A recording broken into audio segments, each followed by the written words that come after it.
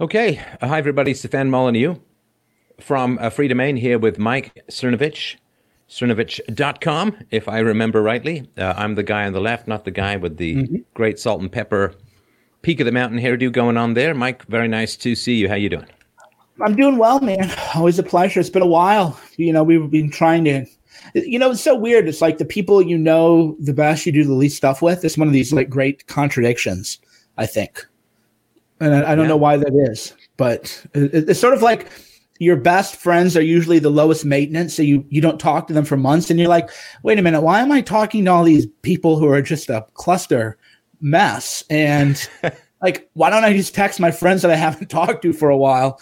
And it's kind of the same way with the media stuff. You spend so much time dealing with the lies and the smears and all that other stuff. And you're like, wait a minute, why don't I just collab with my friends more often? Well, it's funny, I will actually say that this has helped a lot of my relationships because it's sort of, as you say, it sort of reminds you of people I haven't talked to for a while. I'm like, going to check in with them, see how they're doing. There are odd upsides to all of these downsides, and it's easy to kind of forget that and simply look at the doom and gloom. But there are some real benefits in terms of having perspective and remembering what's important and reconnecting in relationships and reminding yourself not to take useless garbage and make it too important. So, you try and get as much positive stuff as you can out of all of this. And there is stuff to be found. There really is stuff to be found. Yeah, I mean, on that, for me, in terms of how I'm doing, I'm fine. In terms of how the country's doing, the world's doing, I've lost a lot of sleep over that, gotten up more than a few times, just stressed out because knowing that other people are going to suffer. For me, though, what's the big deal? Like, I don't believe we're going to have millions of people dying. I never believed we were going to have millions of people dying. I thought it was going to be hundreds of thousands. And now they're saying hundreds of thousands, which really means it's probably going to be tens of thousands, which isn't a good thing. But it's quite different from what we were told and what potentially could have happened. I don't like what is sometimes necessary for people to lose their faith in experts, but I also do believe that anything that helps people lose their faith in experts is not a bad thing, because boy, do we ever try and keep that worship. It's like the new religion of the new experts with the spreadsheets and the graphs, and it all seems so credible. And you've got estimates being cut by 10 times, 5 times, and people freaking out and finding out that it's not even a close flyby when it comes to how disastrous it was supposed to be. Yeah, there's the lack of modeling. I think is so for whatever reason. I don't know why this is. Probably because people aren't learned, but you're like, oh, there was a model. And then you substitute that model for reality. But that's like saying if somebody gives you a good map, the map is based on the terrain. If the terrain and the map don't match, then you don't say you're looking at the wrong terrain, right? Imagine you're holding a map up and the map says you're about to walk into a large body of water. And you're going, no, there's a tree in front of me. Well, you're wrong. The map says there's a body of water. You're like, no. That's not how it works. But that's where we are with modeling. They're like, well, months ago, they said right now there'd be hundreds of thousands of people dead if we didn't do all this stuff. Well, we didn't do all this stuff, right? New York didn't social distance until recently. Florida, now there's a lockdown order. They didn't social distance. I went to CPAC. I was exposed to God knows how many people with coronavirus. And we have to adjust the model. Maybe coronavirus is not as contagious as we thought, or maybe it's not as fatal as we thought, or maybe it's something else. We don't know. But I'm seeing a lot of people going, well, the model says this. Well, the model is just based on inputs. What people are saying it's a 40% for infection rate or 70% infection rate, and the fatality rate is 1.5%. So then you just run the numbers and like, well, okay, but the numbers like that aren't happening. Well, that proves social distancing worked, but we weren't doing social distancing. So what's actually going on here? And it's in real time we're watching this play out. Well, it is also, to me, kind of predictable, but very revealing that, of course, the media is like, well, to try and do anything about coronavirus is racist, it's xenophobic, it's crazy, it's premature, it's paranoid. And then, of course, by trying to hold back the activities that could have been very helpful, now, of course, they're saying, hey, man, why didn't you just react earlier when we were calling you racist for even thinking about it? Dude, there was an article you can't make. There's so many things you can't make up. One was there was an article published January 30th, and it was Strat News or something. I'll see if I can find it so we can read it, because I think we're streaming, so we're just kind of low key, right? We can kind of pull stuff up as we talk. Easy, yeah. easy. So it was so there was a Stat News, and here we go. January 31st. And the article says, I'm going to post it into the chat here. I'm on the Google chat, and I'll post it here with you. And, I'm pulling this up. Health experts warn China travel ban will hinder coronavirus response.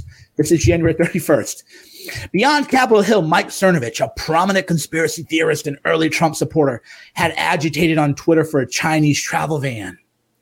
And the whole point of this article is, look at this kook Cernovich. How dare he say we have a travel ban with China? And this is January 31st. I'm being attacked, smeared, as always. I think Gosar was smeared also in this article. Yeah, Paul Gosar was. And then now the narrative immediately shifts from, why didn't we do more sooner? Oh, because everybody's terrified that you're going to call him a racist, xenophobic, smear him, add him to some kind of target list or whatever. And you can just see that in real time, and that was the narrative. And by the way, I think the date too, January 31st, is interesting because January 31st, I was talking about a travel ban. Gosar was talking about a travel ban. And you know what the House was doing? They were a couple days away from impeachment managers marching the articles of impeachment to the Senate, where the Senate was going to conduct a trial of impeachment. So while people like us are being smeared for saying, hey, let's pay attention to this, the Congress was focused on trying to get the orange man bad.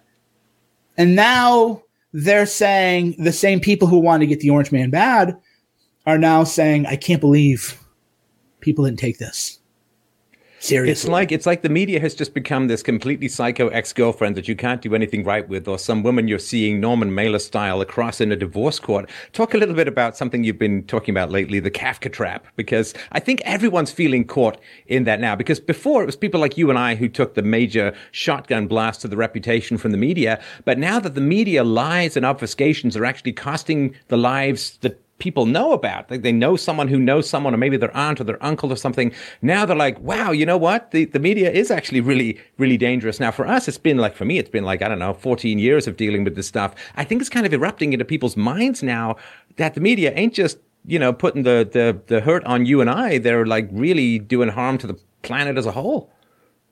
Yeah. So a Kafka trap, because what we try to do, and we do this in Hoax the Movie, which hopefully everybody in the chat has watched Hoax Movie. It's charted really high, actually. It hit the top 3 in all documentaries on iTunes. And if we had released it and not been cheated by our first distributor, we would have hit number 1 in everything. So Hoaxed is like bittersweet. Like, I'm really happy, and thank you for your support. I'm really happy it like charted and it hit well and it's doing great. But knowing how well it's doing now, I'm like, oh my God, if only, So it's a bittersweet moment. But the reason I bring up Hoax isn't just to shamelessly plug the film, but because we try to talk about the concepts, and they do this in philosophy too, concepts that you can apply to all kinds of situations. And one of these concepts with the media is called the Kafka trap. And a Kafka trap goes a little bit something like this. Stefan Molyneux hates women. And you're like, hey, no, I don't, man. I don't hate women. Why are you obsessed with hating women? You're like, no. You brought this out on me. What are you talking about? So what they do is the Kafka trap is when they make an accusation against you, and then they use your defense of yourself against their accusation as proof that you must be guilty. Because, hey, why would you care so much if it really didn't matter? And we're seeing this now play out to everyone else. Like, why? Oh, Trump talked about ratings. Oh, he only cares about ratings. No, Trump was actually quoting an article in the New York Times about how his press conferences are getting ratings equal to Monday Night Football. And because the ratings were so good, the media wanted to pull the shows. So Trump is literally responding to an article in the New York Times, but the media uses his response to an article that they wrote as proof that that's what he cares about. And you see this now. It happens across field. People like you, any kind of public figure, Trump. And again, people are people are getting over it. Now, China, boy, I think they're going to get away with it. I genuinely think that the cover-up is going to start happening. And, whatever the origins of the virus, to me, it's like, okay, I think it came from a lab. There's lots of evidence for that. They've had quarantine issues. They've spilt SARS out twice before. I think it came from a lab. It's not hugely important where it comes from. The reaction, though, of the Chinese, the government, right, to suppress everyone, to lie and say, oh, no, it's not transmissible from human to human, to not let the World Health Organization in, to not close their airports, to downplay the risk and so on. I really think they're going to, you and I can't get away with a tweet that could be misinterpreted in some alternate universe, but the Chinese Communist Party, I think they're going to skate. Yeah, we're learning. We're reliving hoax, literally. We are one of the, and this was your act, so to speak, in terms of, not faking, but act as in for those who haven't made films who are listening. By act, I don't mean pretending. By act, I mean just a sequence in the film.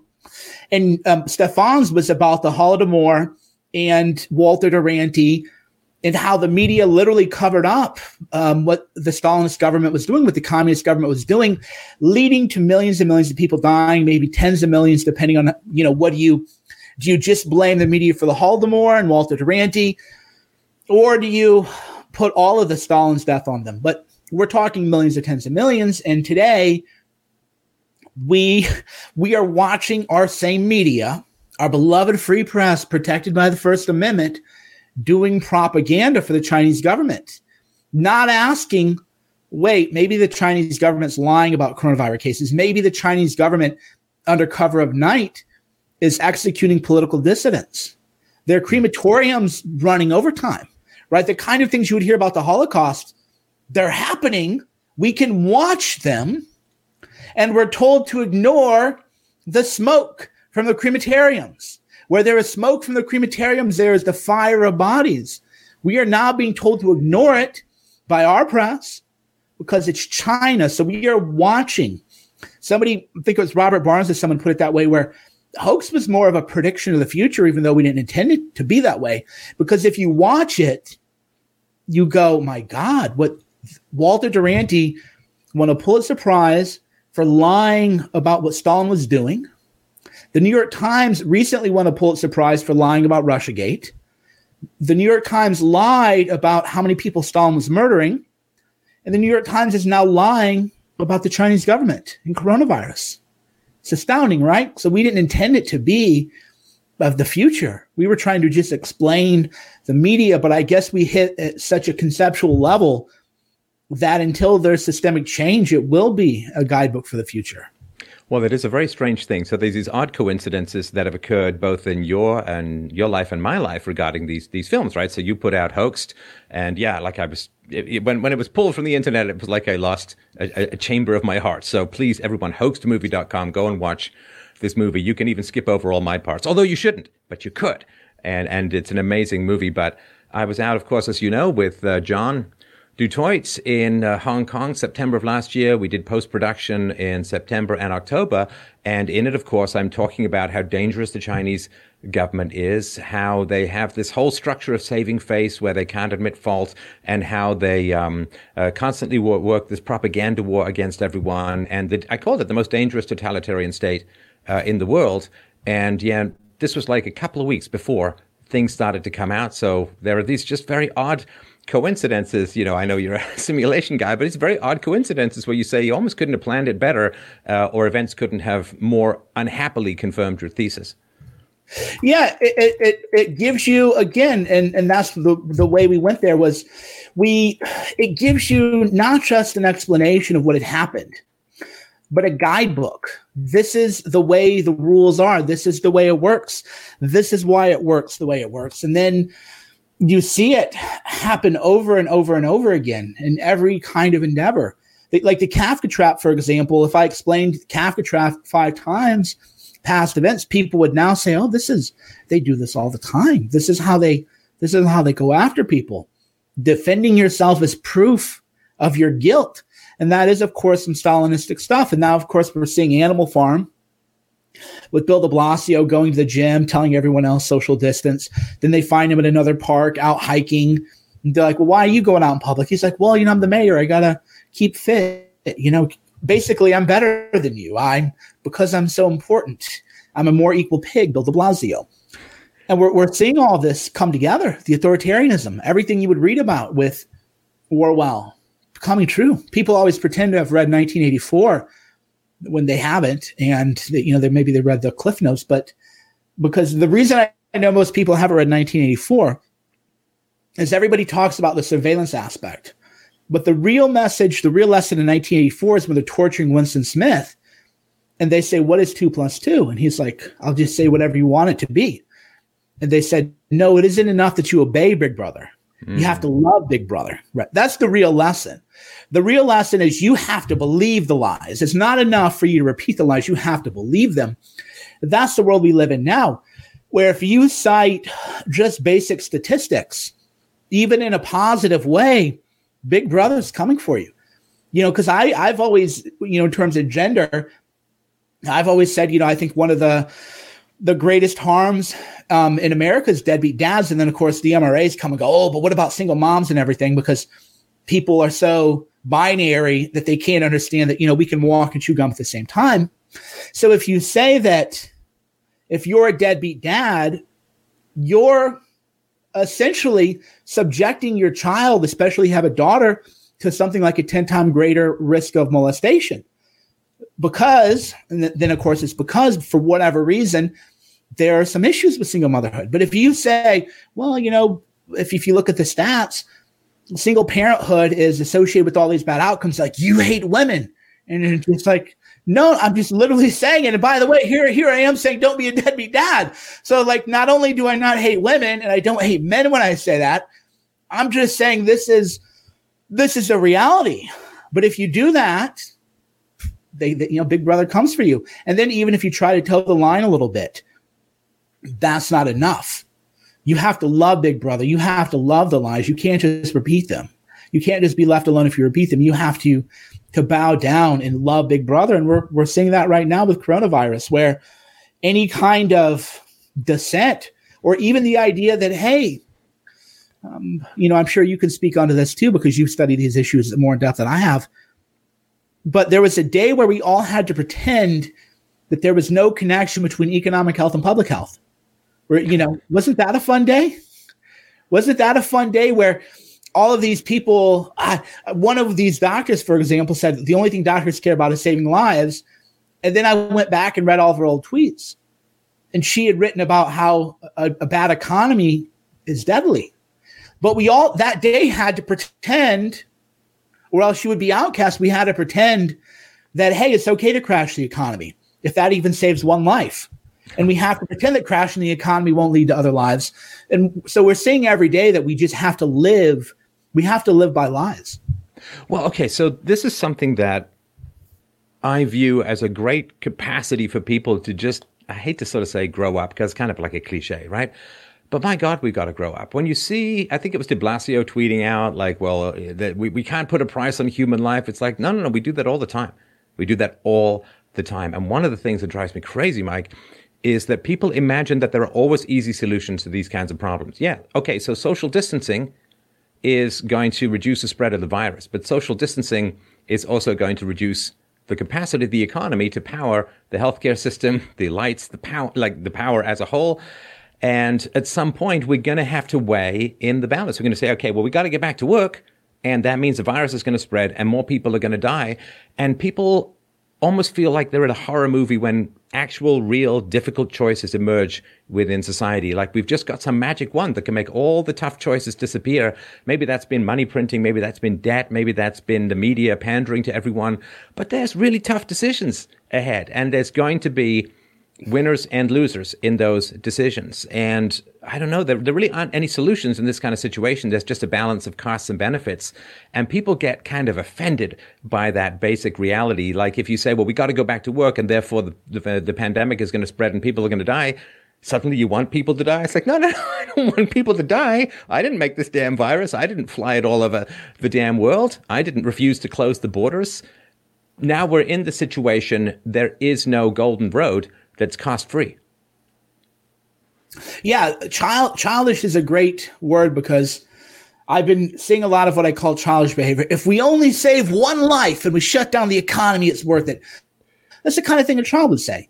Yeah. And then you sit the child down and you go, well, no, actually, there's something called trade-offs. There's countervailing factors. There's people who are going to die because of poor hygiene, and people have already committed suicide. There was one county in Kentucky, or Tennessee, rather, I think, 12 people they lost to suicides in one day. They'd never see numbers like that. So you're just telling people, no, like your people are going to commit suicide. People are going to die. Children are going to grow up poor. That leads to all kinds of health outcomes that are long term.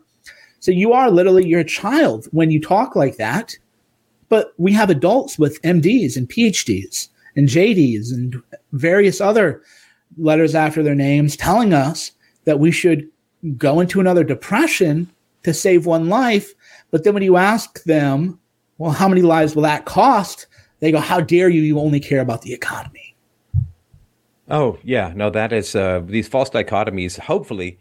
And I think it just comes, I don't think people are innately this way. I think they're just kind of trained this way. You know, like that there's no complexity. This is all good and all bad. Like all the indigenous population of North America were just absolutely wonderful, peaceful people in harmony with nature. And then the evil Europeans came over and stuffed smallpox blankets down their throat because they hated them. Like this really weird binary Marvel universe of good and evil, no complexity, no challenges, no weighing things in the balance, and no acceptance of the necessary costs of massive decisions like this.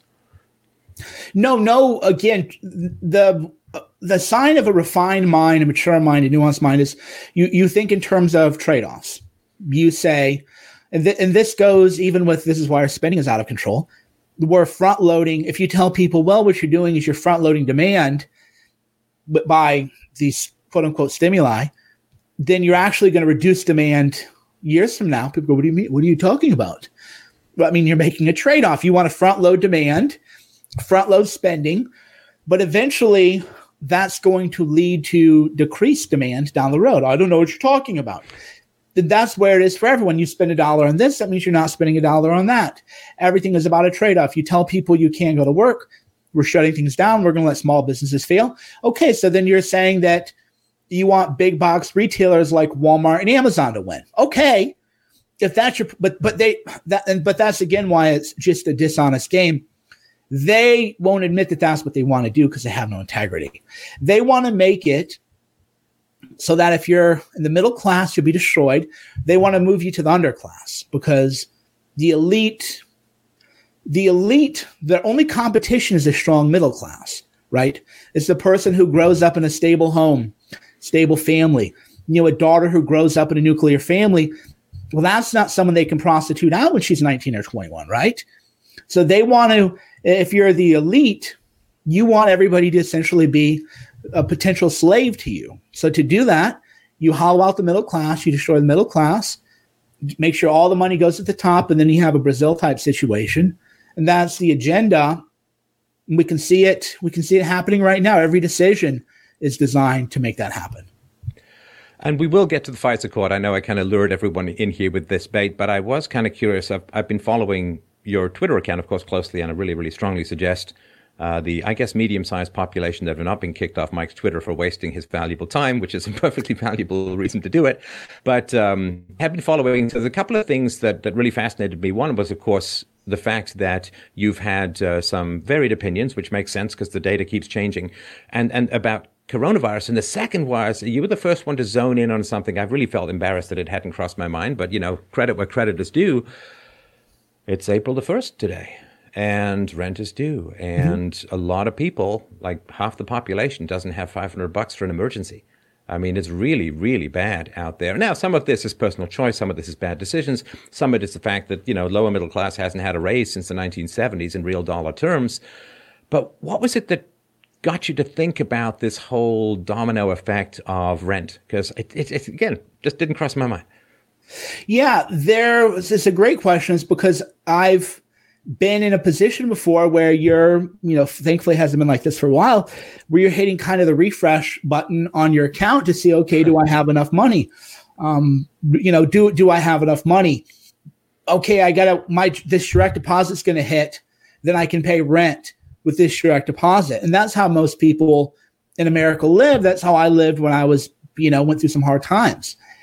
And I've never sort of forgotten those hard times. I've always remembered those hard times, or they've always been in the back of my mind, because it's one reason I have so much gratitude and why I fight so hard when people try to take things from me, is because I know what they're trying to do to me. When they do this, it isn't like you're taking a swipe at a trust fund, kid. So I fight back, I think, in a way that's quite primal, because I know what they're trying to do and where they're trying to send me. I just started thinking, okay, people lost their jobs around the 10th, 11th. So that check for the 15th is how you cover your monthly expenses. That's why you buy groceries and everything else. And then the check that hits on the 31st, that's how you pay your rent. That's how most people live. One check goes to rent with a little bit left over. And then the check in the middle of the month is what pays for everything else.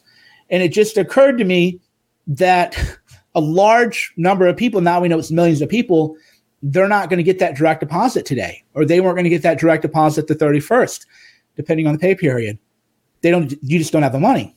It's just not there. And that's going to lead to defaults on a pretty massive scale. Well, and that, we don't even think about as much the issues with commercial real estate, because kind of invisible to most of us. We're paying rent or mortgage on our own home. How's this going to play out on the commercial side? The business-to-business sector dwarfs the business-to-consumer sector, and it's this giant machinery that keeps everything running that we barely notice until there's a problem. Yeah, that's another. So the reason I thought about the commercial real estate aspect was just simply because you go to a regular small town coffee shop, kind of a craft shop, and it's the classic. The guy's not trying to get rich. He loves coffee. He created a nice coffee experience. People like it. But this is not the kind of place doing $100,000 in revenue. It's the kind of place probably doing 10, 15 grand a month in total revenue. Right. That's not counting, that's just gross. We're not talking how much it costs to buy the coffee and inventory and rent and everything else. And I just thought, his name's Brian. And I was just at home. I was like, I wonder what happened with Brian, And then I went in and I just bought like a big gift card, because I was like, phew. And when I went, I could just tell he was like real depressed, just bummed out, because his business had been growing, and then it was just overnight gone. One day you have customers coming in, you're doing great, everyone's happy. The next day you don't. And then I was like, are you going to pay rent? And he's like, I'd like to, but we'll see. And that's just across the board. If you own any kind of commercial real estate, or if you have any kind of lease. And another thing too, that if your landlord is kind of a jerk, which sometimes they are, not usually, but sometimes they are, it's easy to rationalize not paying, because you're just like, well, this is business. This is how it works. You don't feel, it's a little different. So if I owed you money, it would really haunt me, and I'd make sure I could do something about it, I'd worry about it. But if you sign a lease agreement with the commercial real estate guy, and he's not doing repairs or anything anyway, you're just kind of like, well, screw this guy anyway. Who cares? So I'm sure there's a lot of that. So I just sent you a tweet because I took a survey today. Did you pay your rent or mortgage payment today? Yeah. 9.5% said no, and I will. 9.3% said no, and I won't. So what are we thinking? Maybe a 10% default rate? Assuming that scales. And if anything, this would, because Twitter used to show your demographics. My demographic is overrepresented with people who are wealthy.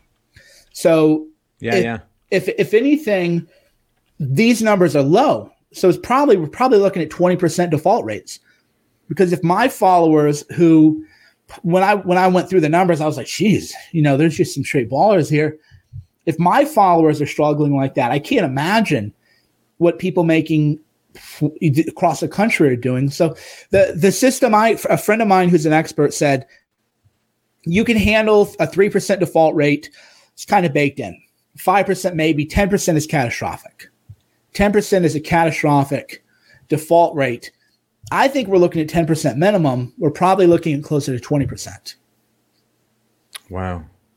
Now, how does this play out in the banking sector as a whole? Because if people aren't paying rent, the value of real estate is going to crash, and they're going to have to call in a whole bunch of loans. And I mean, this whole domino effect that I think you'd mentioned one that first got you radicalized was the 07-08 post financial crash bailouts, just realizing how the government was serving the needs of the elites so much. How does this play out economically? Yeah, this is bottom up, which I don't think we've seen in my lifetime, where you're talking the shop owner can't pay the landlord who can't pay his mortgage, and then the bank is now dealing with bond issues, and a lot of this debt is owned by pensions. So we're talking the bottom all the way up. What does that look like? To me, catastrophic. It's kind of what does a gunshot wound look like? Will show me the gunshot wound. That's what we're dealing with is, I think, trauma and catastrophe. And it's going to get worse in April because people still don't have their checks. They're going to get their little checks. And then they're going to say, well, do I really want to pay rent in May, knowing that I might not have anything?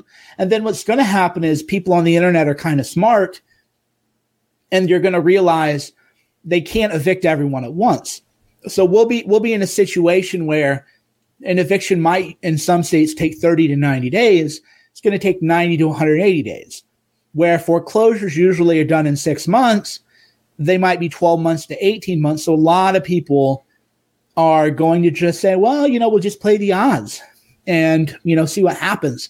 That's why the solutions that we could have had didn't have to be this way. And so this is, when all this happens, it's not Monday morning quarterbacking. I was saying from day one, the answer to all of this was just every mortgage, commercial or otherwise, the interest would be rebaked into the principal. It's called a negative amortization loan. It'd just be rebaked in the principal, and you would only pay the principal payment due. So for example, most mortgages are 75 to 80% interest because interest gets front loaded on the amortization schedule. So you would just say, okay, let's say your rent or your mortgage is $3,000, probably $1,800 of that's interest to $2,200. You don't have to pay the interest. That's just going to go back into your loan. You'll pay that off over 30 years. And then people will be like, okay, I can make a third of my payment, or I can make a half of my payment. That could have prevented it all. They could have done that overnight. The Fed just has the power to do that. They didn't do it. And now we're going to see what happens because they didn't do that. $1,200 per person, $6,000 per capita.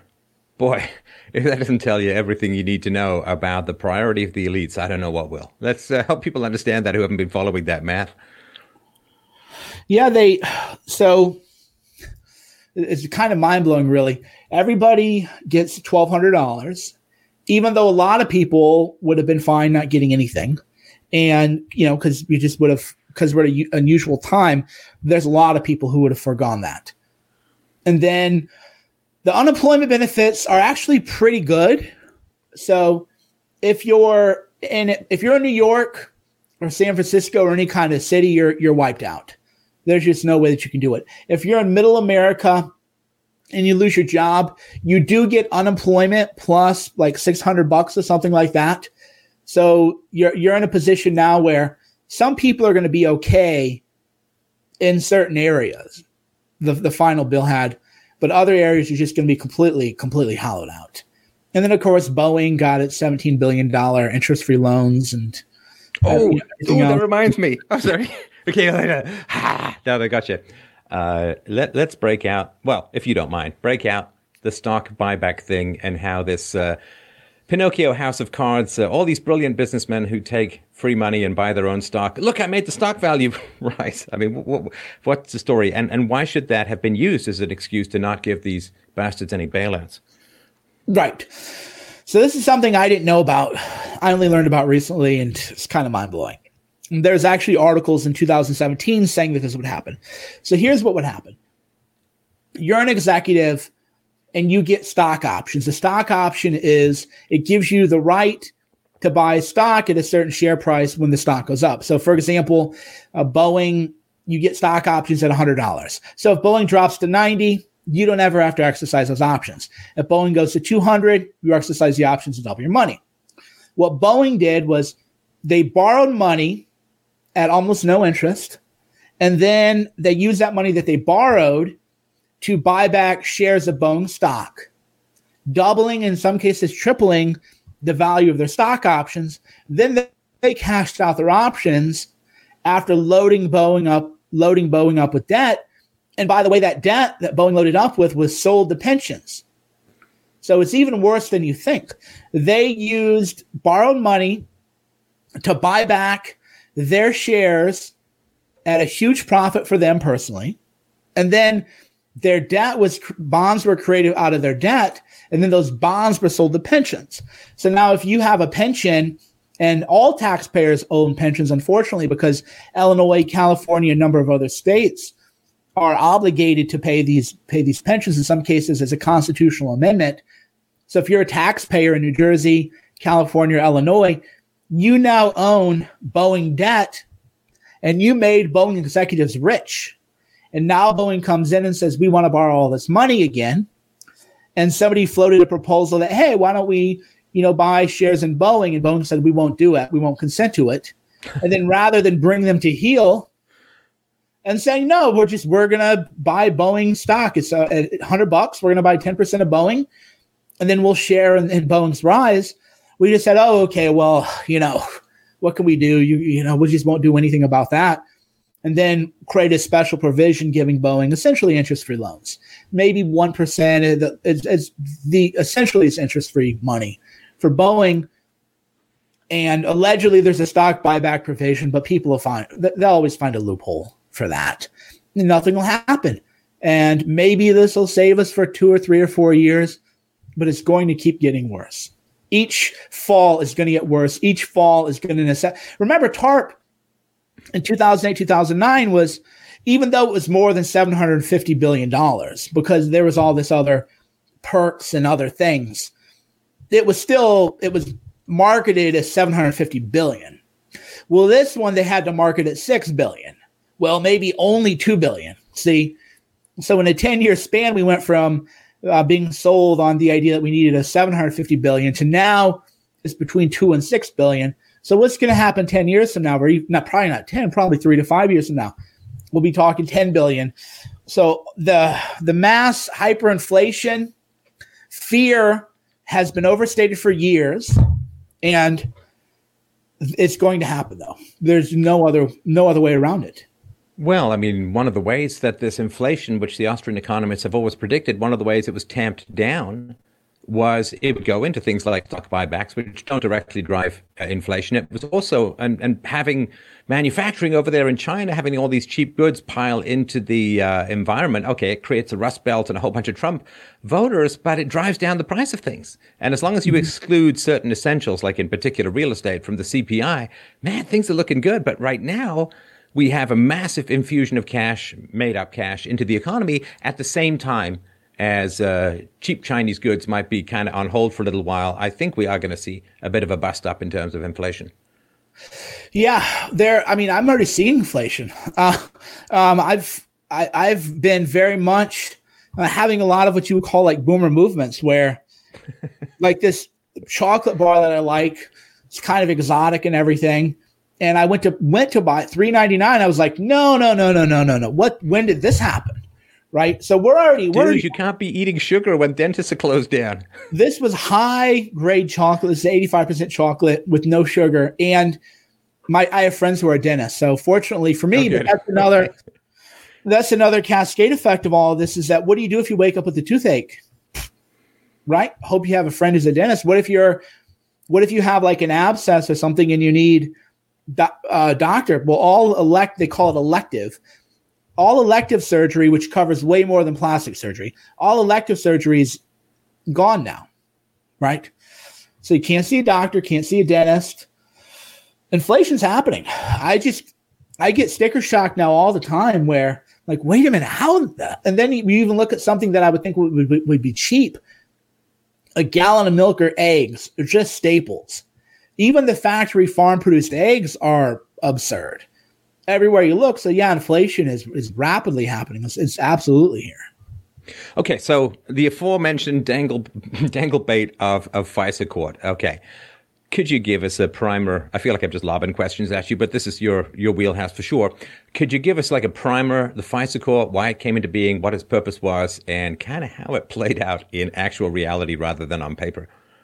Right. So the FISA court is a place you go to get a warrant on someone who you believe is a terrorist. Usually it covers all espionage, but generally speaking, it was what you would use to cover terrorism. Not garden variety crime, not garden variety wire fraud. We're talking foreign interference, foreign espionage, terrorism. After 9/11, it got boosted up. So the way the FISA court goes is this. Someone comes in, they apply for a warrant to spy on Mike Cernovich. I'm not notified. I can't bring a lawyer in to fight it. I will never even know that the warrant was filed against me unless they indict me for something and they want to use evidence obtained from that warrant against me. And even then, I can't see the application. That's how secret it is. It is, by all definitions, a secret court. The compromise thus was brokered, which went something like this. Hey, you know, it's terrorism. You don't want to let people know, hey, we're spying on you because that'll give up tradecraft. Right. And that's actually, you know, there's a point to that, which is if there's a random guy who comes in on a student visa from China and you say, oh, there's a warrant on you. Well, his cover's been blown and you're not going to get any intel. So I might have some misgivings, but I can see the logic. The trade-off was that because this is such an intrusive warrant and it is a secret court, and you are being denied the right to counsel, we're going to make them so hard to get and the procedure so arduous that the fail rate is going to be like 0.01%. So we know maybe what do you mean by the fail rate there? Well, you're going to catch up an innocent person every now and then, right? Success rate would mean you're actually spying on criminals. Failure rate would mean you're just spying on an innocent person. You just got it wrong. So you understand what I'm saying? Yep. Okay. So, and we all have kind of accepted collectively that, you know, you're going to spy on innocent people now and then. It's going to happen. We've now warrant. By the way, is my reception still good? You cut out a sec, but you're back. Losing reception. Yeah, okay. So the Carter Page warrant showed that, in fact, none of the procedures were followed. The IG said none of the procedures were followed. Not only that, that was submitted that was fabricated. Just an email was altered to make it look like it was exculpatory when it was actually exculpatory. Said we're going to audit a whole bunch of, right? They audited, I believe, 25. Everyone contained errors. Not one complied with all the procedures. And some were so deficient that it was just a joke. It was so. For example, you have to keep something, follow Woods procedures, and you have to keep documenting every fact. So, for example, if they say Mike's 6 foot, you have to point to something saying, "Well, here's him on his blog saying he's 6 foot," or here's a record from the DMV saying you can't just put any fact in there without a citation, and you have to be able to authenticate that, right? So if you say Stefan Molyneux, you couldn't say Stefan Molyneux is a popular social media person. You would have to say he has X 100,000 number of viewers, and then they would actually have to have a screenshot from Social Blade or something. You know, that's what we mean by Woods procedures, a file. Every fact has to have a citation and be documented. And they were like, no, they just didn't do that. Just didn't do it. 0 for 25. 0 for 25. is what it was. So whatever. And by the way, this is what happened. What happened with Carter Page, I said this, and that was unpopular with MAGA, but I don't think they targeted Carter Page or Trump. I think that they're just such crooks and criminals. They just do this to everybody. It wasn't unique. I predicted that what happened to Carter Page wasn't a one-off. It wasn't unique. It's just what they do all the time. And sure enough, that's what this audit showed. There's just no adherence to the law at all. Now, what was it that brought about this review of the FISA court? You're cutting out on me, or I'm cutting out on you? Oh, lost me for a minute. Are we back? You guys on the chat, can you see me okay, or is it just Mike? Yeah, we've got a little bit of slowdown. It was the Carter Page. The Carter Page warrant. So the question was, did the FBI just violate the procedures in Carter Page? I'm sure everybody's enjoying the fact that we're talking about warrantless wiretapping, and at the same time, we are getting a major slowdown on Mike. I'm sure it's just a coincidence, but we'll... Let me reboot my Wi-Fi. I'll be right back. Yeah, no problem. So, how are you guys doing, by the way? It is, you can go to freedomain.com, click on documentaries. The top one is Hong Kong Fight for Freedom. I hope that you will check it out. It's a very, very good documentary. Don't forget to check out hoaxedmovie.com for more from Mike Cernovich. He's going to try and reconnect. It shouldn't be magic, though. I mean, reconnection is reconnection. I don't think it's on Mike's side, but we'll see when he comes back, because it was pretty good for the first 40 minutes, right? At least, a couple of slowdowns, but nothing too bad. People are enjoying the Doom stream. Yeah, it's a nice break. It's a nice break. Coinky dink, says someone. Just a coinky dink. Just a coinky dink. Superb documentary. You're going back. Thank you. Oh, yeah, if you try turning it off, then back on again. That's, reboot everything. It's magic. All right, jump on Doom real quick. It's tempting. I don't get tired of that. So, all right, Mike, can you hear me? Be coming through it all? Oh, that's some 2002 webcamming right there. Maybe he's going to take a photo. Turn on your 4G. Turn on your 5G. Apparently, that makes everybody sick. Yeah. Great stream. Yeah, I did a great stream with Sargon last night, and you should check it out. It was really fun. I also did a great interview, or was rather grilled up against the wall by the great Reverend Jesse Lee Peterson, where he asked me some very, very tough questions. He's going to put that out over the next week or two. Well, not over the next week or two, in the next week or two. So you should check that out. All right. Sargon, Sargon, Sargon of Akkad. I should play World of Warcraft. It seems kind of... Mike, he's going to try coming back in. World of Warcraft seems kind of complicated. I don't mean to sound like I go to video games to relax from complicated things like philosophy and the world and all of that. So I don't think... That's what I kind of like about Doom, is it's really, really twitchy and kind of slow down. And I'm playing it so old school. Mods are for the weak. All right, we're going to see if Mike comes back. Otherwise, we'll close it down. I will read you a little bit about the FISA stuff. This just comes from yesterday. The Department of Justice's internal watchdog has found, quote, apparent errors or inadequately supported facts, end quote, in more than 24 FBI wiretap applications to the secretive domestic surveillance court. I'm just telling you, it's a basic fact.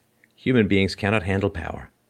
We just can't handle power. And of course, once we could understand this, we'd stop running and give huge amounts of power to people we hope are just going to be absolutely glorious and completely wonderful and perfect when they're not. They're going to be, like most people, amoral power seekers in this Nietzschean will to power universe, and they're just going to use the power that they have to try and get what they want. The findings come from an initial audit by Justice Department Inspector General Michael Horowitz of 29 FBI applications to the Foreign Intelligence Surveillance Court, also known as the FISA Court. Yeah, you can see me all right? Okay. They point to widespread problems with the Bureau's handling of national security surveillance warrants beyond the recent highly charged case of former Trump campaign advisor Carter Page. So Micah talked about these Woods procedures, the FBI's process for ensuring that each fact in a FISA application is supported with documentation. If investigators assert that someone they want to monitor traveled at a certain time, they must show evidence such as a plane ticket or a car rental. Investigators haven't always been doing that, as they're required, the report found. The Inspector General says, "We do not have confidence that the FBI has executed its Woods procedures in compliance with FBI policy. The FBI could not locate that supporting documentation known as a Woods file in 4 of the 29 cases. In 3 of the cases, the Inspector General says the FBI did not know whether the files ever existed." Boy, you try not finding things that the FBI is looking for and see how well that plays out for you.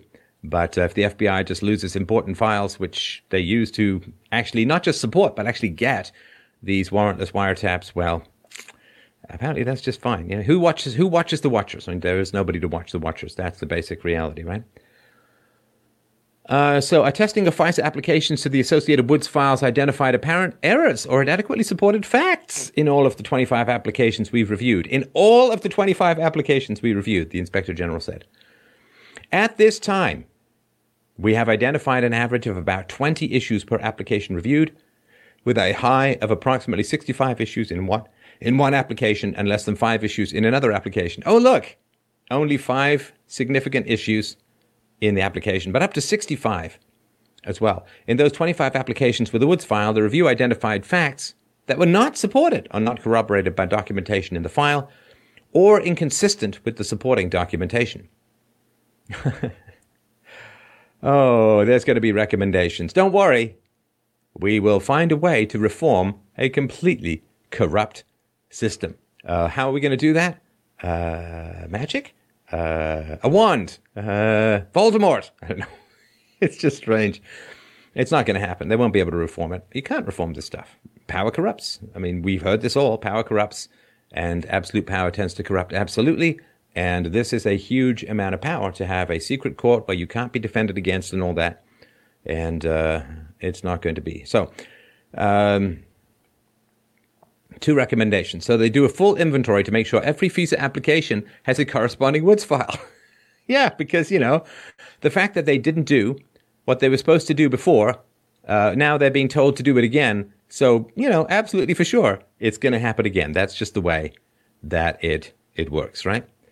So, yeah, that is reality. So, by the way, you know, just do the stuff which you were supposed to do in the first place. That's our big recommendation.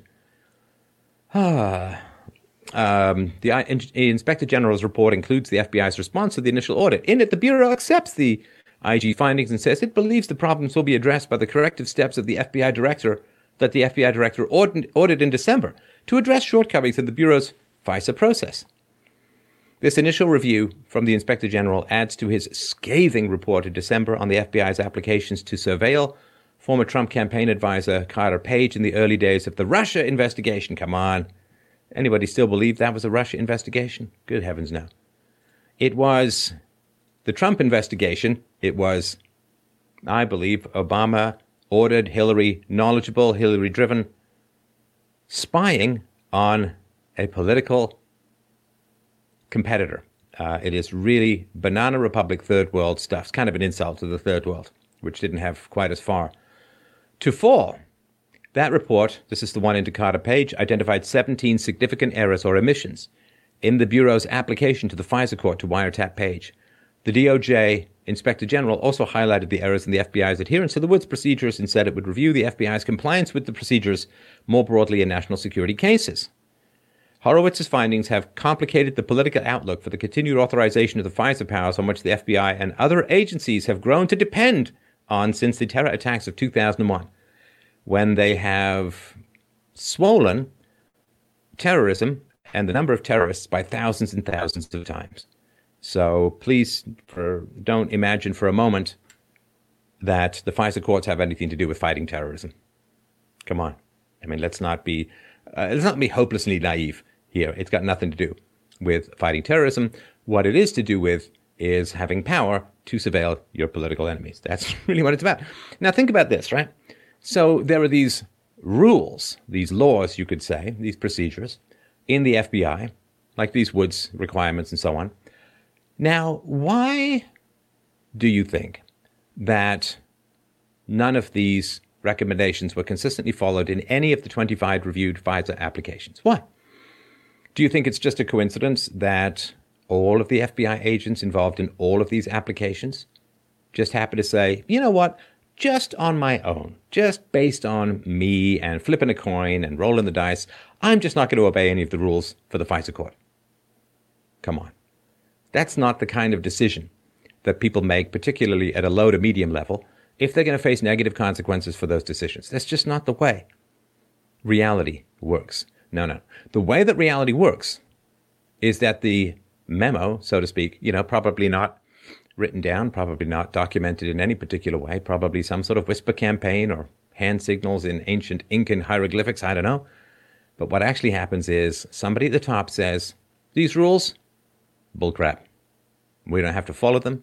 We're not going to follow them. Oh, and by the way, you will not only receive no negative consequences for failing to follow these rules, but we're going to give you a nice, big, juicy gold star right next to your name if you fail to follow these rules. There's no way in hell or high water that these FBI agents are making decisions to not follow these rules unless it's coming from someone on top who's reassured them, and probably quite consistently, who has reassured them that the media is not going to dig in, that nothing's going to happen to them, and they end up sweating, breaking these rules about as much as Hillary Clinton sweated her investigation under James Comey. In other words, pretty much having advanced knowledge that nothing bad was going to happen. So, yeah, it's a cultural issue, and it's at the senior level, and it is taking powers that were expanded when America was at its most fearful and most vulnerable after 9/11. It's taking those incredible powers, and what happens is they then use this in the pursuit of evil and power and all other kinds of ugly things. That is going to be the case. All right. So I will take a couple of questions here. I don't know if mics are coming back. We shall see. Not the end of the world. We picked his brain already. So I'll take a couple of questions while we just wait for Mikey Mike to see if he can nose straw his way back into the stream. And I guess I should check this out on. Let's see here. Oh, let's put that in slow mode, shall we? I think we should. Hold on a sec here. Live chat. Enable slow mode. Sorry, I thought that was on. By default. All right, this will slow things down. Yeah, so I guess the trolls came in and said that Rush Limbaugh had died. I checked it, but not the case. I guess you were trying to get us to announce something that was incorrect to make us look bad. That's a pretty sad way to spend your life. But hey, everybody has their freak flag to fly, I suppose. All right. Let's see if we get any questions, or if we just... Let's see here. Oh, man, that is fast. That is fast stuff. Well, I guess when you got, 1,700 people and change coming in, typing like mad. Let's see here. Any questions that we got going on here? Let's see here. Sorry, let me just zoom this up a little bit. Pop out the chat. Pop out the chat now. Pop out the chat now. Dance, dance, dance. Wow. Boom, boom, boom, boom, boom, boom, boom, boom. All right. There we go. Have you seen Idiocracy? If yes, what do you think? I think that the first bit is a documentary. I never got much past that. Let's see. Every day is April Fool's Day in this timeline. What do you think of Bruce Springsteen buying his daughter's horses for millions of dollars? That guy has a sad vibe to him. You know what I mean? Bruce Springsteen has always had a bottomless, depressive, very sad vibe to him. Yeah, great musician, great singer, great songwriter. Hungry Heart is one of the great songs ever written, and great lyrics and all that. But man, it is sad. How bad do you think the economic fallout in Canada will be post-corona? Well, I guess what you have to do is compare it to endless mass immigration, and it's hard to say. Did you hear about the Harvard professor who got arrested for aiding China with biological research? Oh, the Jewish guy? Yeah, he did. get arrested. I think he failed to disclose something like 50 grand a month, and that's not very good. Oh yes, this is important. I did watch this today. There is a video from a fellow named Lao Y 86. That's LAOWHY 86, revealing the possible source of the coronavirus in China. You should check that out. Question: those 2-minute videos you do are great. Why don't you do more lengthy ones like that? It is a good question. I'm still experimenting with formats. Am I the only person to notice that Stefan's head is the exact shape of Boba Fett's helmet? I know. I still can't believe I don't get any royalties from that. Right. Is World War III coming? Well, I believe it's already underway, to be honest with you. I think it's not so much coming as it is here. Have you seen The Truman Show? I have seen The Truman Show. It's actually a pretty good movie. All right. I heard a beep in my ear. Oh. Your guest, Will, what is he saying here? Well, some kind of message. Mike, I don't have your video yet. Oh, let's try. Let's try it again. Is he back? Oh, we still look like we've got a series of Etch-a-Sketches going on. We'll see. Yeah. Okay, bummer. Much as Okay. Well, listen, that's not too bad. It was great to have Mike back on. I'm sure we'll get him back. It is tough, when you try and run your internet empire on a 28.8 modem. Ooh, there's a joke that nobody's going to understand because it's just too ancient. Very first computer I had with a modem, it was a 300 baud modem. It was a 386SX processor with 1 meg, not 1 gig, 1 meg of RAM. All right. Couple more questions. We'll close down for the night. I really do appreciate everyone dropping by. Please don't forget to stay safe and to stay happy with regards to this. It's a tough time, but there will be some good things that come out of this. All tragedies do have significant silver linings, and there will be positive things that come out of this. I absolutely promise you. I'm now old enough to not be able to prejudge most things because if you prejudge most things, you almost end up being wrong. All right, let's do another couple of questions. What can we do to take away the power from corrupt politicians? Well, confront the people in your life who depended upon state power and get them to change their ways. And don't hesitate to go to the wall for this particular issue. Social shaming and ostracism is very, very powerful. Can the world recover? Well, of course, the world can recover, and the world will be stronger as a result. I mean, gosh. Do you know what's happened is we now have a situation where mass human movement is on hold. And if that had all continued and the voting patterns had continued with immigrants into the West, we would have lost all our freedoms. So I just wanted to mention that this may end up being in some ways better for the world as well. What do you think of Bruce Springsteen pretending to be a socialist while buying his daughter several $1 million horses? Yeah. It's typical. I mean, you have to pretend to be a socialist, otherwise it's really tough to make it as an artist.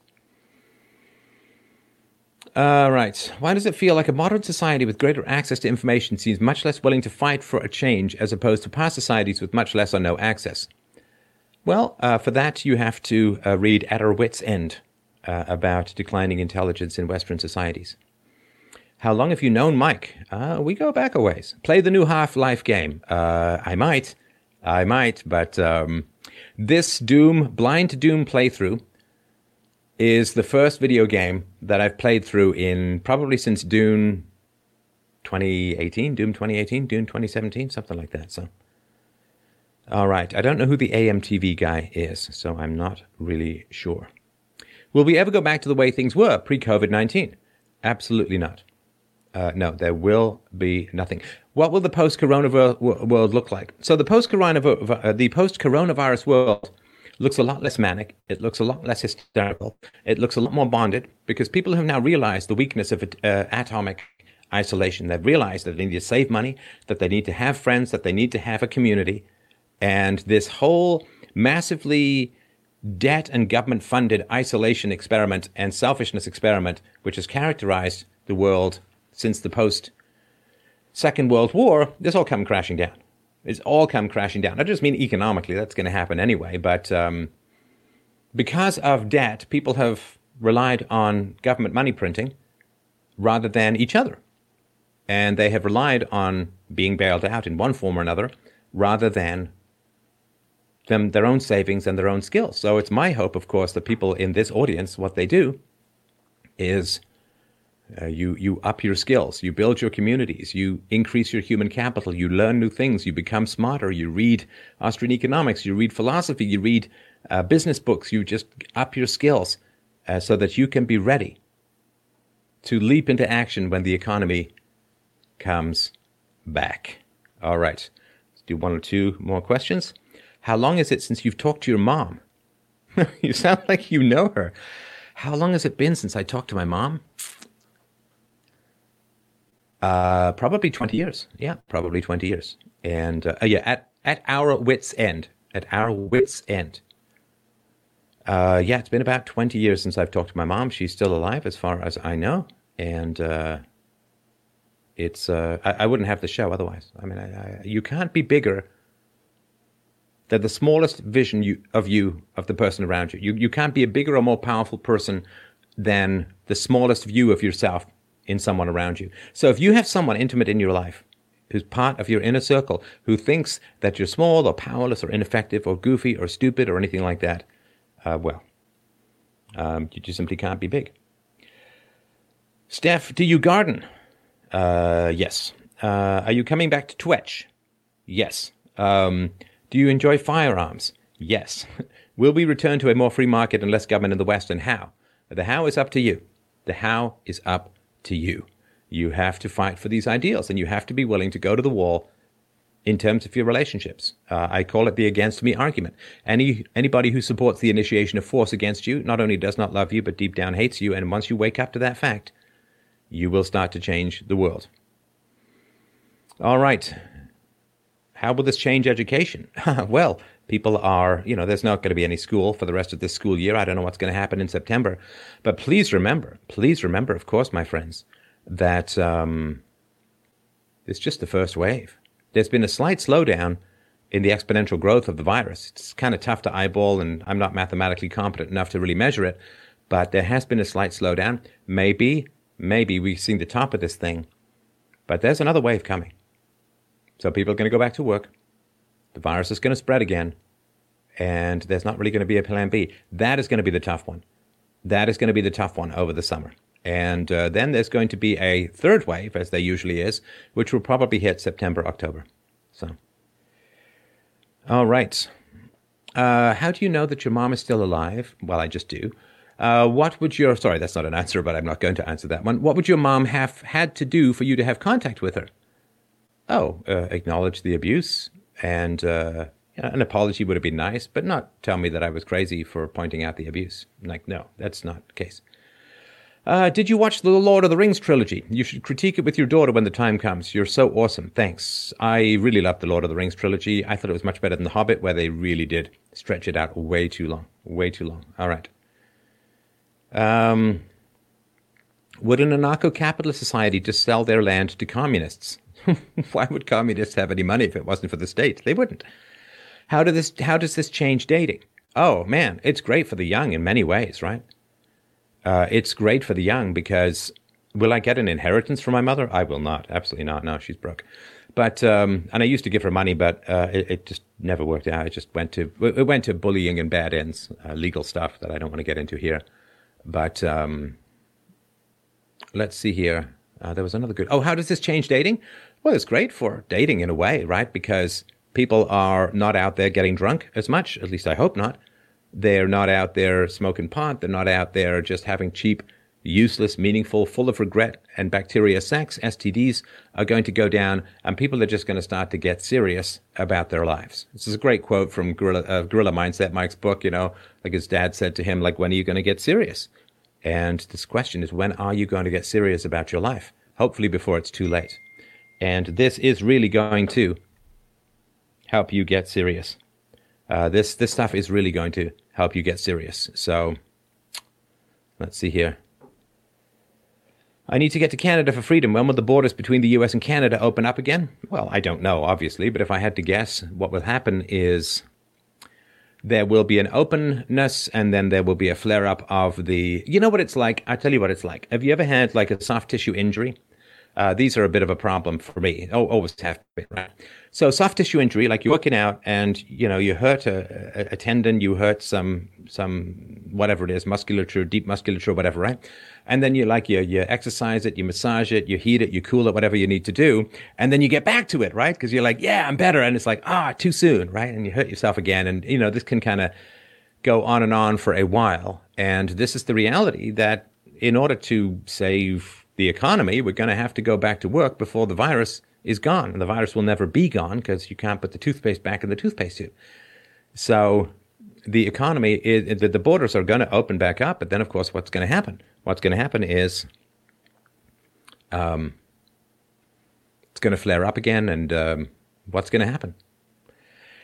You're going to go back to... It's sort of pointless to go back to social distancing in the second or third round because you've already done it and you had to stop doing it because the economy was going to... Do you think we will ever go to restaurants again? They will, of course. We will go back to restaurants, but we're never going back to flying for business the way that we did, right? Have you heard about how deaths are being reported as caused by coronavirus when, for example, someone dies of a heart attack and tested positive for COVID-19? Well, sure. Absolutely, I've heard of that. And that is it's a big issue. But it's still pretty proximate and it's still pretty important. There's no possible way for medical resources to be available to the world to the point where they could do a full autopsy and figure out the true cause of death. I mean, there's just no way. You've got people dropping all over the place, right? So, all right, how would a free market society deal with the pandemic? Well, how much of the airline executives, how much are they personally liable for flying people in from China when China was reporting an unknown illness all over the place, right? Well, would you ever be willing to do philosophy and film analyses videos? Sit down and watch a full movie with your commentary, such as V for Vendetta or Lord of the Rings. So I've done both V for Vendetta and Lord of the Rings as movie analyses, and so I've done a whole bunch of movie analysis. You can just go do a search for movie on my channel. What made you realize that you needed to cut contact with your mom? What was the straw that broke the camel's back? Well, I was in therapy at the time, and I had a whole series of conversations with my mother regarding the abuse that she inflicted upon me as a child. And I was not angry. I just wanted to get this reality into our relationship. And I could see very much, I did this in private at her place, so, it wasn't public, it wasn't, right? And I was talking to her about this, and I really had a basic need, which was this happened, right? And we need to talk about it, we need to acknowledge this, right? And I could see that she knew that it happened. Boy, if there's one person you could read, it's your mom, right? And same thing with parents and your kid, right? I know this now in particular as a father. And I saw across the table that my mom knew and remembered, made a conscious decision to avoid it, and this look of cunning came into her eyes, where she was calculating whether she could get away with it. And I was like, I'm not here in this relationship. I'm just an object to be used. So, no, you can't have a relationship with people who only think about themselves, and it's no good. Baal Diablo, notice me, senpai. Absolutely not. Absolutely impossible. A video about the steps it took for you to start up your software company would be interesting. That is very, very interesting idea. That is a very interesting idea. All right. Last couple of questions. Who are your heroes? Man, you got to look for your heroes in the mirror first and foremost. Should we take the money from the government? Well, it's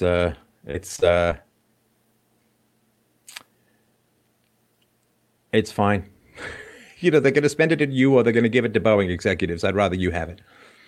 Would you ever consider doing an interview with PewDiePie in the future?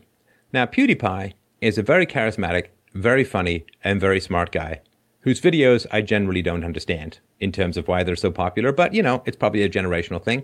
I would be very happy to chat with PewDiePie, but I doubt very much that PewDiePie I mean, while he might be happy to chat with me in a private context, I doubt very much that he would be happy to chat with me in a public context, because this whole deplatforming and social censorship media crap started because the Wall Street Journal went after PewDiePie for his supposed association or fans of or positive attitudes towards National Socialism. And given that that's something that's been used to smear me pretty consistently over the years, it probably would not, like if I were him, I'd do a cost-benefit analysis, and it may not be top of his list, although I certainly would recommend. He's got good videos on philosophy. Sorry, let me just say I don't really get the whole screechy game stuff, but his more thoughtful videos on philosophy are really, really good and really well done. And he is very, very smart in that way. Is the sun 93 million miles away? Yes, it may seem a million miles away. Would you be interested in doing animated educational videos? I can animate or design. I gotta tell you, all of the people that I work with in animation are so flaky that they make an apple pie look like a brick. Have you heard any updates on Jordan Peterson's status during all of this? I do see him post from time to time, but I've not actually heard any of that. How do we address Google as a threat to freedom of speech, Steph? Well, surely you don't use Google for your searches. I mean, good heavens, are you kidding? Right. What's your experience been with managing teams remotely? I was fine with people working from home when I was a manager. And I tried to make it so enjoyable at work that they'd want to come in. We did that through playing Unreal games after hours and then going out for dinner. So, just try and make it as much fun. But I definitely had some of that. I had the same relationship with my mother, says the wizard, often worse from my limited knowledge of your relationship with yours. She did not apologize up to her dying breath. Yeah, so when people go morally crazy, the first thing that goes is their knowledge that they're morally crazy. And there's actually no person in there who has the capacity to apologize. So, do you think Freddie Mercury was good looking? Well, until he smiled. Yes. Does Jordan Peterson's benzo addiction discredit any of his ideas? Well, technically no, but practically perhaps some. So technically, the fat guy who smokes might have the best dieting and quit smoking books in the world, but who bothers, because you don't ever worry about it. So, you heard about Trump's war on drugs today. Yes, he is starting to wage war on the cartels, which does not seem to be a very good idea when the cops are getting sick, particularly in New York. So, all right. How do you feel about astrology in these times? Astrology is completely goofy nonsense. Let's see here. The Proprietarian folks, it's funny because there's this guy named Kurt Doolittle, and Kurt is, one of these people who lives up to his name. He's very curt. And he's just been kind of a douchebag to me consistently, kind of insulting and hostile and all that. We'll see. We'll see. Do you think this is all done on purpose to buy all the debt and the old finance system and bring up a new kind of system based on digital cashless world currency? No, but they'll take advantage of it as best as they can, of course. So let's see here. Did your mom consistently shame you and let you feel that you were wrong on every level? No, actually, my mom was actually quite a big fan of my creative and artistic endeavors. Do you miss the UK? I miss the UK of my youth. I would find it beyond heartbreaking to go back to the UK at the moment and find that the homes that I grew up in have been turned into a mosque-centric immigrant ghetto. It would just be so sad. Do you think Jay Dyer is arrogant? Well, arrogance is always the flip side of insecurity, and a secure person is willing to test his ideas according to objective standards. And whenever you have a thinker who brings up alternative dimensions where their errors can somehow be fact, that is usually not a sign of great confidence. The UK has fallen. Well, we shall see. We shall see. All right. Are you still considering returning to your childhood faith? I am. I am always open to things, and if there's evidence or if I experience something, I will keep you posted. What is your zodiac sign and Briggs-Meyer personality type? Oh my God, are you kidding me? Briggs-Meyer? Briggs-Meyer is total garbage. Briggs-Meyer was invented by a couple of secretaries. It's never been tested for anything, and it's got about as much predictive power as reading tea leaves. So yeah, it's all complete nonsense. Real-Time Relationships is a great book, Steph. Thank you very much. I appreciate that. You can get that at freedomain.com/books or freedomain.com/free. Do you think JFK is alive? Yes, and he's opening for Jim Morrison. No, neither of them are alive. And thank you for being you. Love your shows. Well, thank you very much. Do you think interracial marriage is okay? What do you care what I think? It's fine. You marry whoever you want. Yeah, I mean, the people biracial children do have significant issues in terms of mental health and feeling like they fit in. They might have trouble with the organ transplant. So, just need to be aware of the choices that you're making and how it's going to influence your kids. But yeah, marry whoever you want. When is the next Doom vid coming? I don't know. It's really, really hard to find the time. Are you a fan of Malcolm Gladwell? Do you know I actually sat next to him once in a restaurant? But anyway, it's a complete coincidence. But I liked Malcolm Gladwell's earlier books. I think he's had some methodology issues with this 10,000 hours stuff and all of that. I think he's okay. He's just kind of a bit amoral, and he stays away from race and IQ. What is your most underrated book? I don't know. Are any of them underrated? Well, it's a book that I haven't actually done much with. I have a 3-volume book that took me 18 months to write. It's a novel, and it's a British family and a German family from the end of the First World War to the end of the Second World War. It's an amazing book, and I will get round to reading it as an audiobook or putting it out at some point. What do you do for exercise, Steph? Well, I have a fairly primitive gym at home, which I do a lot of work in, and I have a bike machine, and I used to play racket sports when it was possible, and I will get back into it, hopefully, when that's the case. All right. What does your family think about you and your reviews? Well, if you're talking about my family of origin, well, let's see. What is your favorite food you know how to make? I got to tell you, it's kind of sad, but I love me a good omelet. A good omelet that is just... I actually took photographs of them the other day. I made an omelet that was so pretty. So, how does it feel knowing some of your content has saved lives? Well, it feels great, and you all should take a bow for sticking by me at a time when I've been horrendously lied about, which has been basically since I've been in the public sphere. You, of course, I'm sure, have suffered for transmitting what I have to say, what philosophy has to say, even indirectly, and even more directly. So we are all part of getting philosophy out into the world, and you have helped this show, you might have supported this show, you might have donated to the show, you might have shared the ideas. You are part of this whole success story. So if lives have been saved, and I know that they have, then you should also do it. When was the last time you had fish and chips? Late last week. There's a fish and chip shop not too far from where I live, and I'm trying to, I'm not eating out that much these days, but when I do, I try to spend my money at local shops because they're, of course, going through tough stuff. Is Israel an ally of the Western world? I think Israel is in it for Israel. And so, yeah, I mean, I think that's when it suits them and so on, right? Why is your number of subscribers stuck at 926,000 when it was always increasing before? Because YouTube keeps taking away my subscribers. I mean, people pile on and they just get taken away. So I used to be getting 10,000 new subs a month, and then it was February of last year, I think they started to crush down on channels that were bad things. So, what are your hobbies when you need to blow off steam? Well, the aforementioned racket sports were pretty good, and a workout is always very good. Very good. All right. I'm not going to get into advice on buying crypto. You can...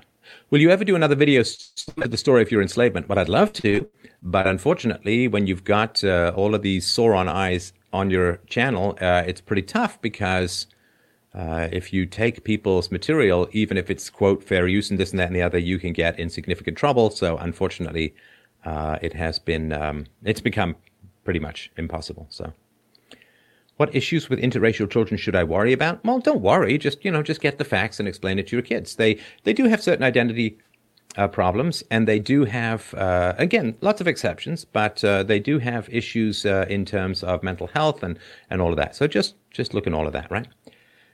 Steph, don't you ever get tempted to become an alpha playboy, travel the world and bang chicks with your fame instead of doing philosophy online?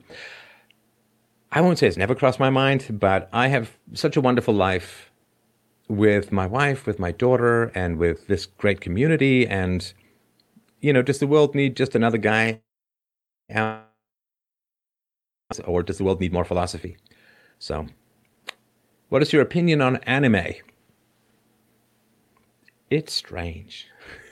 It is very, very strange.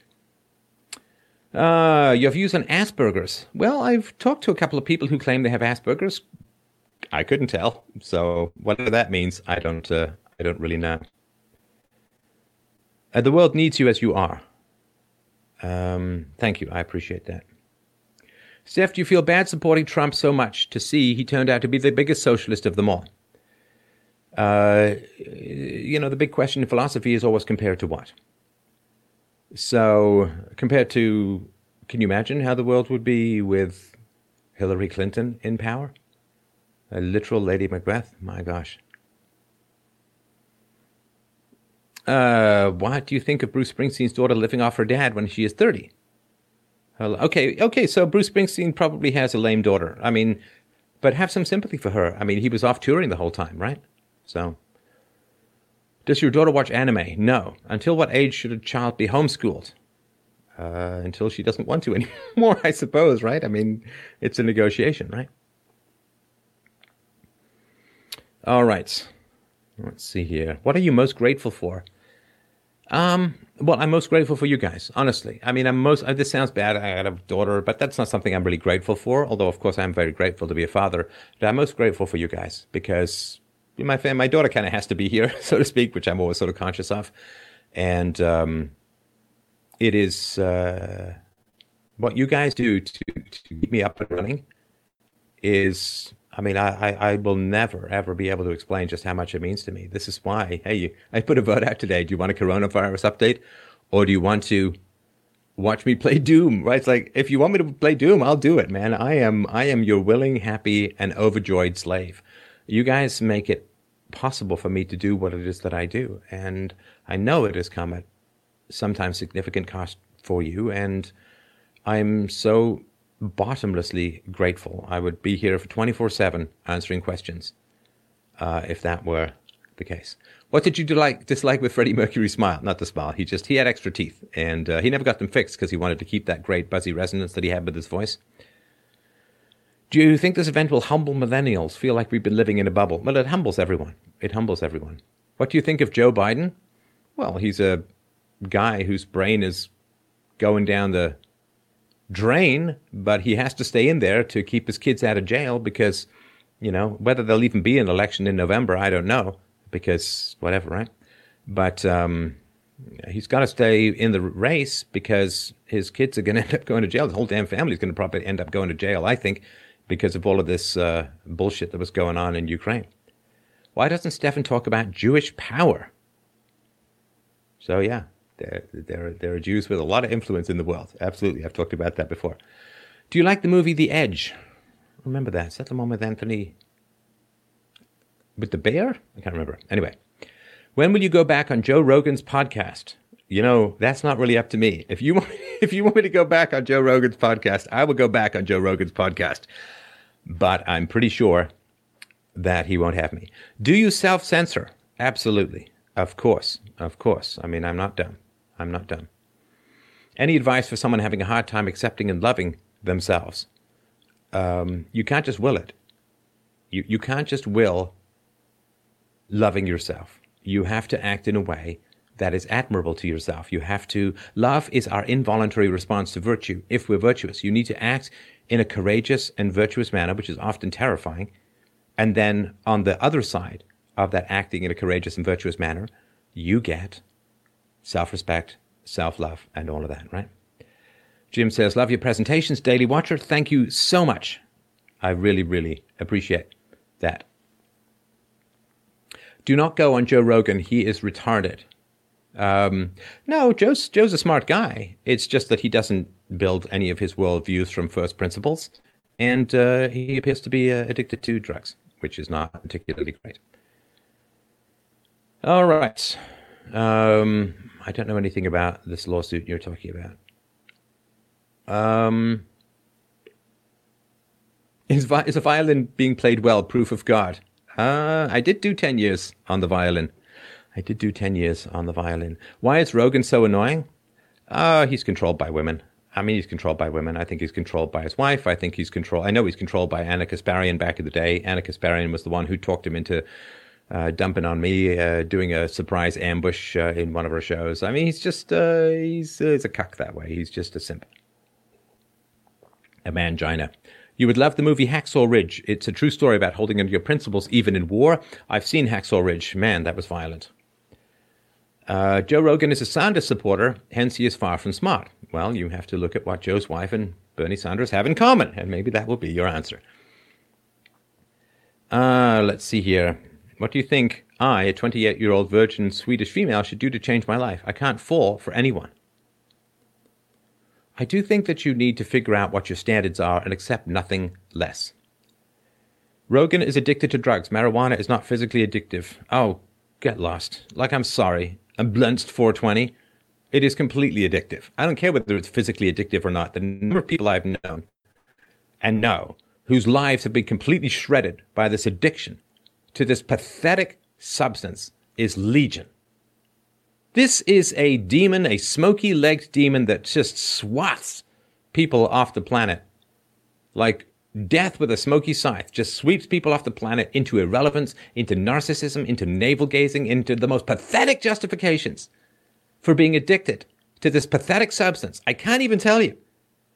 I'm sorry to shock you, but it is pathetic. If you can't handle reality, if you can't handle yourself, if you've got a bad conscience, if you feel like you're wasting your life, God damn it, man up and deal with that anxiety. Stand up and handle it. Just dissolving year after year, decade after decade, and then calling it cool. I mean, just, at least smokers don't say it's cool. They just say, hey man, I'm an addict. It sucks, but I can't stop it. Just stop justifying it with some sort of Cheech and Chong alternative universe, open the doors of perception, Jim Morrison bullshit. You're addicted to self-medicating your misery and anxiety. And I sympathize with the misery and anxiety. I really do. But burying your true self under this really annoying leaf is really, really sad. And it is a pathetic way to spend your life. Well, you're not even spending your life. Ugh.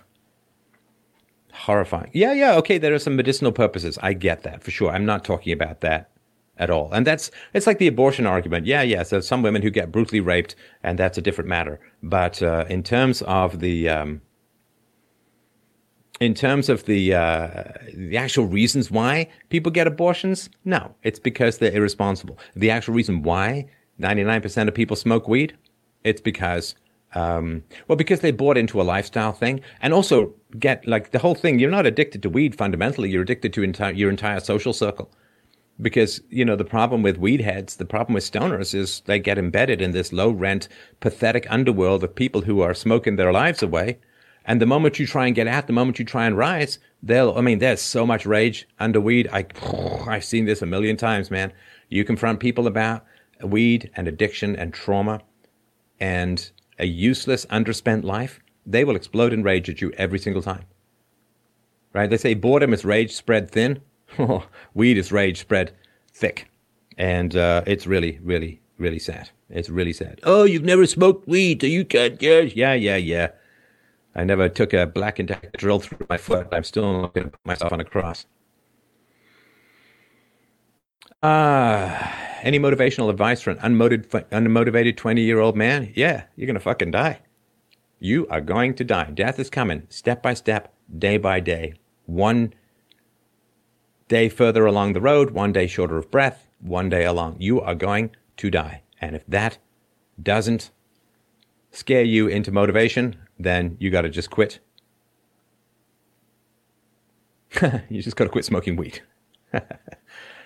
All right. This stoner started his own cannabis company, now an employer with 53 essential workers. Great. So now you're spreading this brain-decaying weed to more and more people. I think that is a terrible way to spend your life. And you are having people not deal with their issues, and you are having people not focus on reality, and you're helping people waste their lives. And I think it's a terrible thing to do with your life. I really, really think it's a terrible thing to do with your life. What is your opinion of racism against white people? Oh, it's a huge issue in the world. It's a huge issue in the world. Do you think 5G is dangerous to our health? I don't know. What are your thoughts on Tim Pool? Smart guy. I don't believe he has a top head. But he's a smart guy, and he's very well spoken, and he's got some real courage. But, the reality is that he's not working from first principles, right? So he just makes as many mistakes as, it's like archery blindfolded, right? Occasionally you'll hit the mark. But, all right. Will you write a book soon? We'll work on it, but it's a little tough right now. I mean, I feel quite an obligation to work on coronavirus, to work on all of this stuff and all of that. How old are you? I'm 53 years old. Can you bring George Bruno onto the show for a relationship discussion? That is a very interesting idea. Anna Kasparian is a crazy bee. Not crazy. Not crazy. But not... That's corrupt. Just corrupt, right? I mean, to work on to be an Armenian woman and to work on a show named after the genocide of the Armenians, I mean, how greedy and vain and corrupt do you actually have to be, right? Sugar, alcohol, and tobacco are the big killers. Cannabis is a medicine. You are mentally challenged. 25-year business owner. F you. Yeah. You're still an addict. You're an addict. Like, I'm sorry, I lay it on the line. Yeah, sugar, alcohol, and tobacco are bad for you. So what? So what? Cannabis is medicine. Bullshit. It's not medicine. It's a way for you to escape the identity and reality of who you are. It's a mind-altering substance. Now, why do you want to alter something? Because you don't like the way that it is. Why do you rearrange the furniture in a room? Because you don't like the way that it is. Why do you paint a room? Because you don't like the color that it is. So why do you want a mind-altering substance, Jonathan? Because you don't like your mind in its natural state. Well, what the hell is wrong with your mind in its natural state? Well, you can do something about that. You can organize your mind. You can deal with past issues. You don't have to run into the fog of dissociation and addiction because you had a bad past, or because maybe you're guilty about something, maybe you did something bad, maybe you did something wrong. But you need to alter your mind because you don't like it and you don't like yourself. And no amount of weed in the world is going to change that basic fact. In fact, it's just going to make it worse. All right. Honor thy mother and thy father? I honor my mother and my father. I've honored them both. I think you honor people by telling them the truth. You dishonor people by lying to them. I have honored my mother and my father by telling them the truth. The fact that they weren't receptive to it is not on me. All right. A vice doesn't have to be physically addictive to be addictive. Well, of course, right? I mean, look at pornography, right? People are addicted to that. It doesn't alter your physiology in that way, right? I wasted my life smoking weed as an early teenager for about 5 years, gave it up at 17, and my productivity went through the roof, went from having nothing to a successful business within 2 years. So weed gives you a sense of achievement, but you haven't actually achieved anything. So anyway, just wanted to point it out. Have you got any videos on World War III? Yes, I have. His point about weed is it's not that it's bad. His point is that you were addicted to it. No, it's bad. It's bad. Sorry, it's bad.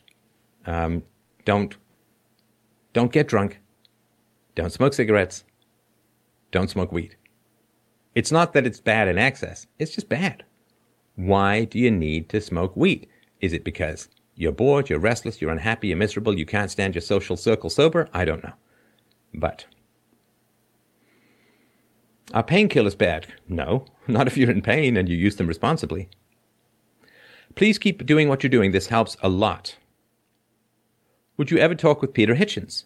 I would actually, yeah. Put it up. You and Sargon are fantastic. We need more. Yes. Why do you need to eat omelets? They're pretty good. And, all right. What's your opinion on Dr. James Flynn's 18-minute TED Talk? I have not watched it, but maybe I will. Your favorite weed, Steph? Ones I pull out of my garden so I can get at my vegetables. All right. No, it's not a waste of time on weed topics. It's really not. This is a big issue. Favorite band, Queen. I smoke pot because atheists are a pain in the ass. Yeah, well, that's right. You still have a comment caption on your screen. Yeah, I don't know how to turn that off. Sorry about that. I don't. I liked Dr. Paul Cottrell. Keep talking with him. I'm sure I will. Do I put cheese in or on your omelet? In. What am I, a barbarian? Right. Have you spoken with Douglas Murray? I have. Douglas Murray and I did an interview together, and then Douglas Murray got scolded in a wine-aren't old womanish way by Sam Harris for having a conversation with me. Oh, Sam Harris, professional Karen of the internet. All right. How can I be a better listener? Stop thinking about yourself and really, really focus on the other person. Debate this with Dave Cullen. I don't know what that means. Any thoughts on Mormons? They're having lots of babies. Do you ever play Minecraft? Yes. In fact, I have videos on this, but mostly because of my daughter. I don't play Minecraft because I enjoy it. I'm a Doom guy myself. Do you consume any alcohol? I will have an occasional light beer, for sure. Just because I don't drink pop. I like carbonated stuff, and there's nothing better than a light beer on a hot day, but just one. Right. Sam Harris dislikes Donald Trump. Have you thought about why that is? Well, I don't know, but most Jewish people are left-wing, right? Most Jewish people vote Democrats. Most of the Jewish congressmen and congresswomen are Democrats, so I assume it's simply to do with the left-right thing. Would you do ecstasy? You're missing out. I am doing ecstasy. I'm talking with you wonderful people at the moment. So, yes, I do that.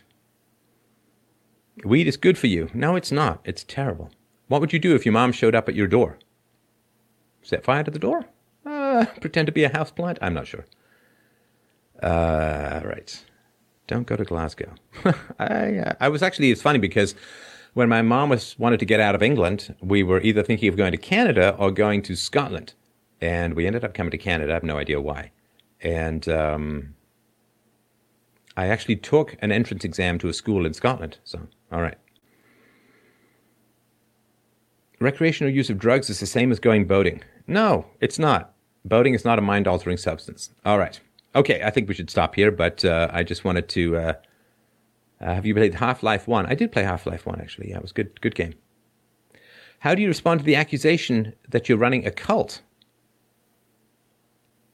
My mom was a smoker of cigarettes, probably still is. Well, I mean, just ask people to define what a cult is and then ask how Islam doesn't follow that, right? Let's see. All right. Do you run into your haters in public? No, never have. Never once. I should enable Super Chat. Duh, really? I've been demonetized, dude. Come on.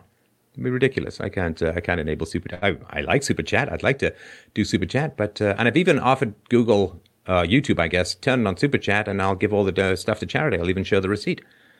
But no, I can't turn on Super Chat. I have been demonetized. So freedomain.com/donate if you want to help out with that. All right. Have you played Black Mesa? No. Streamlabs. That's a good idea.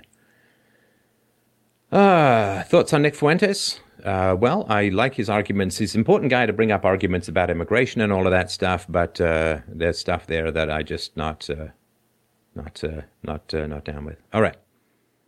Steph is a hypocrite on lots of things. Comes with a philosophical moral superiority complex. It's so boring. Oh, I don't know. So boring.